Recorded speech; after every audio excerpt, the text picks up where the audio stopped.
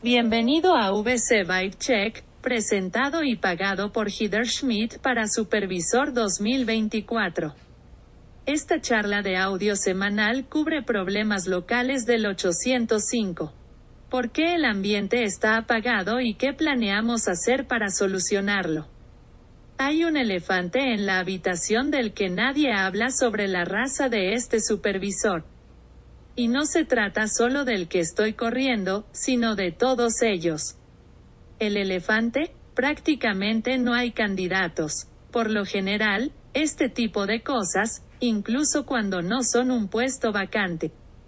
Como cuando un titular decide no postularse para otro mandato, o si se ha retirado, atraen al menos a un puñado de candidatos que compiten por el puesto.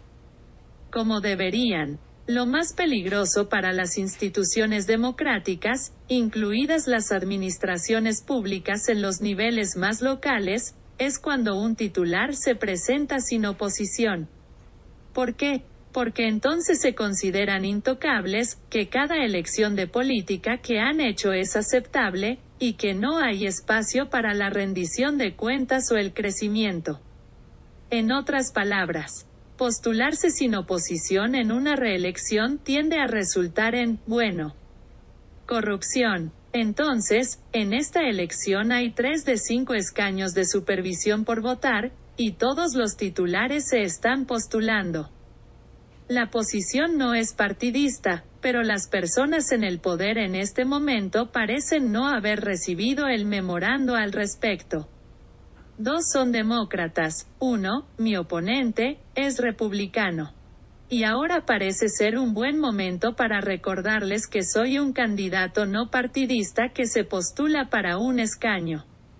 Como parece, el único. Los 2 demócratas, Vianney López y Matt Lavere, hasta ahora se postulan para sus respectivos escaños de distrito sin oposición, con los sindicatos ofreciendo reuniones de respaldo en poco más de una semana. La puerta se está cerrando para que cualquier otro candidato se una a la carrera y pueda realizar una campaña formidable. Supongo que podría haber una sorpresa en octubre hacia el cierre del periodo de presentación, pero en este punto, por lo que escuché, ambos se presentan sin oposición. Lo que significa que no se ejecutarán en absoluto.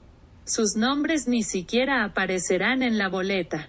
Luego tienes a mi oponente, Kelly Long, que tiene un campo de 4 candidatos en la lista, pero en verdad, al menos en este momento, solo somos ella y yo. Ella es republicana, fue respaldada por Big Oil hace 4 años y gastó cerca de $1 millón para mantener su escaño. También es ostensiblemente la peor funcionaria electa que esta comunidad haya visto. Bajo su liderazgo, solo en los últimos 4 años, la pobreza ha aumentado. Casi la mitad de las muertes por COVID en todo el condado han ocurrido aquí, y el 43% de las personas sin hogar del condado también provienen de este distrito. Los resultados no son algo positivo para ella, por lo que parece obvio que la gente correría en su contra. Pero lo son. Hay otros 2 candidatos además de mí en la lista. Uno es un joven llamado Ronald Arruelo, quien ha presentado una solicitud de intención para varios cargos, lo que sugiere que no tiene intención de aparecer en la boleta electoral. Tal vez lo haga, ya veremos. Ahora recuerde, dije que estas carreras no son partidistas. Pero los partidos políticos no parecen haber recibido ese memorándum. Kelly Long es tan republicana como parece, de hecho, los demócratas, a nivel local, la llaman republicana de Trump. No estoy seguro de todas esas distinciones, pero no me sorprendió cuando vi que los demócratas habían anunciado a su propio candidato, el Dr. Gavino Aguirre. A mediados de junio salió anunciando que se postularía. Fue alcalde de Santa Paula, una ciudad en el distrito, durante algún tiempo hace bastantes años. Y sirvió en el Comité de Redistribución de Distritos del Condado después del censo de 2020. Así que tenía sentido que se postulara. Me sorprendió un poco, dada su edad, a los 77 años. Y con la cantidad de críticas que está recibiendo el Partido Demócrata por quedarse con el bueno de Joe Biden, así como con gente como Pelosi y Feinstein de aquí en California. Uno pensaría que a nivel regional habrían seleccionado a alguien más joven. Punto. Pero quién sabe, así que tenía un evento de anuncio formal, supongo que podrías llamarlo. Y luego, durante exactamente 3 semanas, vimos publicaciones en Facebook sobre patrocinios personales y estar en un estado de gratitud por el apoyo. Luego, de la nada, todo en sus redes sociales desapareció, excepto una nueva publicación agradeciendo a sus seguidores, retirándose de la carrera. 3 semanas después de que se metió en eso. Asistí a un evento aproximadamente una semana después de que él estuvo, y parecía estar bien. Vibrante de hecho, entonces, ¿qué da? Al hablar con personas y organizaciones desde entonces. Todos comparten el mismo sentimiento que yo, básicamente confusión, mezclada con ¿qué sigue? ¿Encontrarán los demócratas a alguien más para postularse? Aunque, como ya dijimos, ¿es bastante tarde en el juego? ¿Simplemente llamarán a un lavado y se centrarán en otras carreras? Excepto, está el elefante en la habitación. Otras carreras enfrentan desafíos similares para encontrar candidatos interesados en postularse. Demócratas, republicanos, lo que sea. La gente ya no quiere postularse para un cargo. Al menos localmente en el condado de Ventura. El año pasado, durante las elecciones intermedias, los partidos locales estaban tan desesperados por encontrar candidatos que pudieran ocupar sus puestos en la Junta de Agua y en la Junta Escolar que enviaban mensajes de texto a los votantes, preguntando si alguna vez habían considerado postularse para un cargo. Hoy en día, tienen reuniones mensuales solo para tratar de convencer a sus probados y verdaderos entre ellos para que se presenten. Sin embargo, no importa lo que hagan.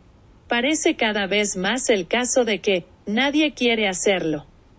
Al considerar por qué, hay una gran cantidad de posibilidades. Está la gente cansada de la política y desconectada del proceso.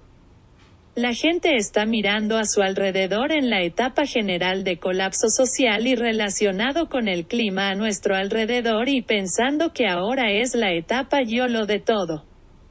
¿Quién tiene tiempo para postularse para un cargo cuando el mundo está literalmente hirviendo? Ser un funcionario electo es a menudo un trabajo ingrato, a veces peligroso.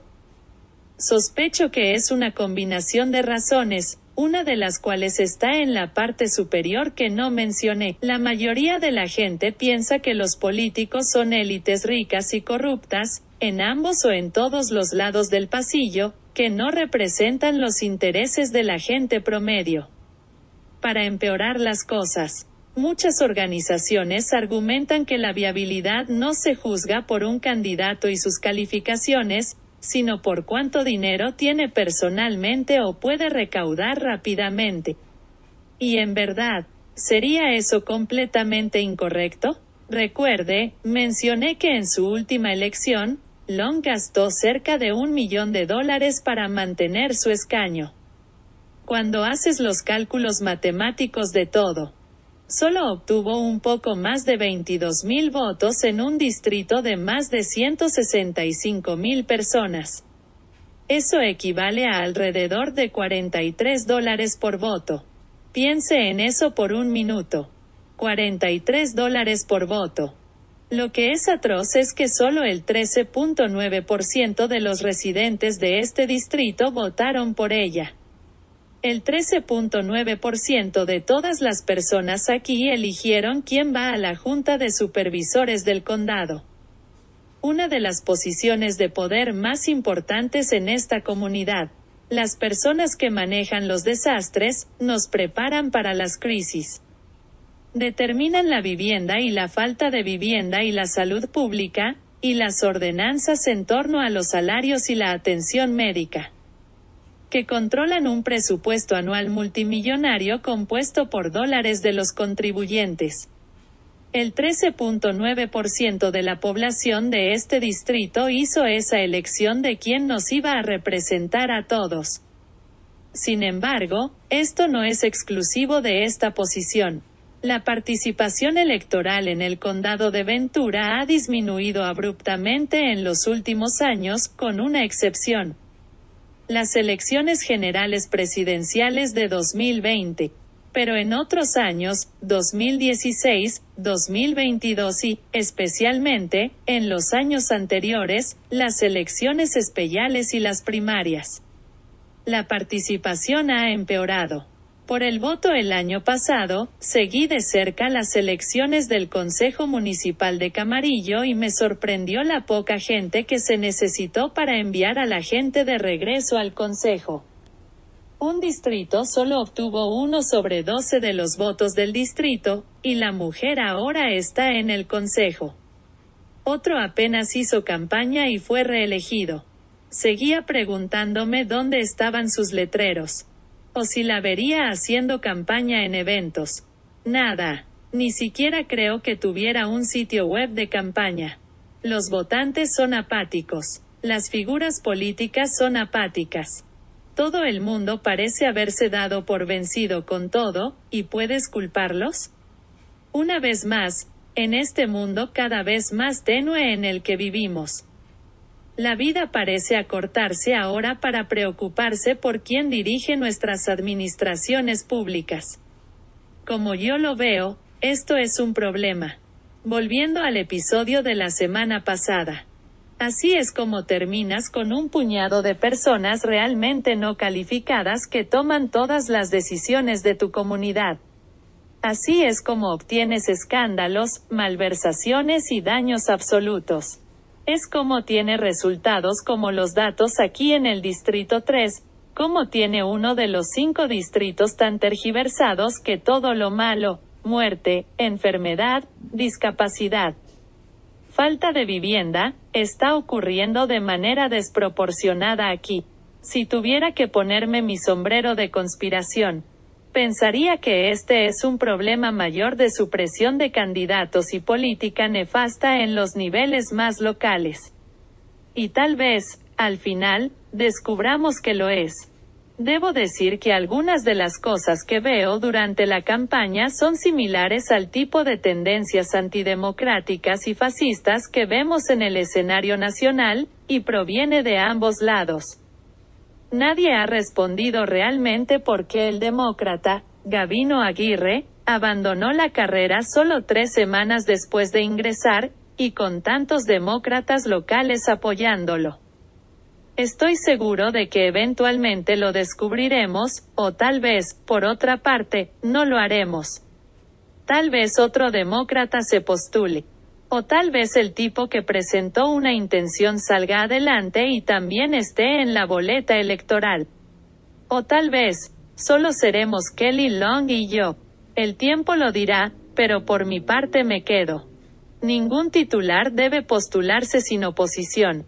Gracias por sintonizar, contácteme la próxima semana, asegúrese de hacer clic en suscribirse, para asegurarse de no perderse una cuota de VC Vibe Check.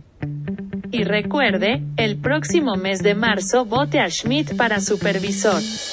Es hora de restaurar el buen gobierno en el condado de Ventura.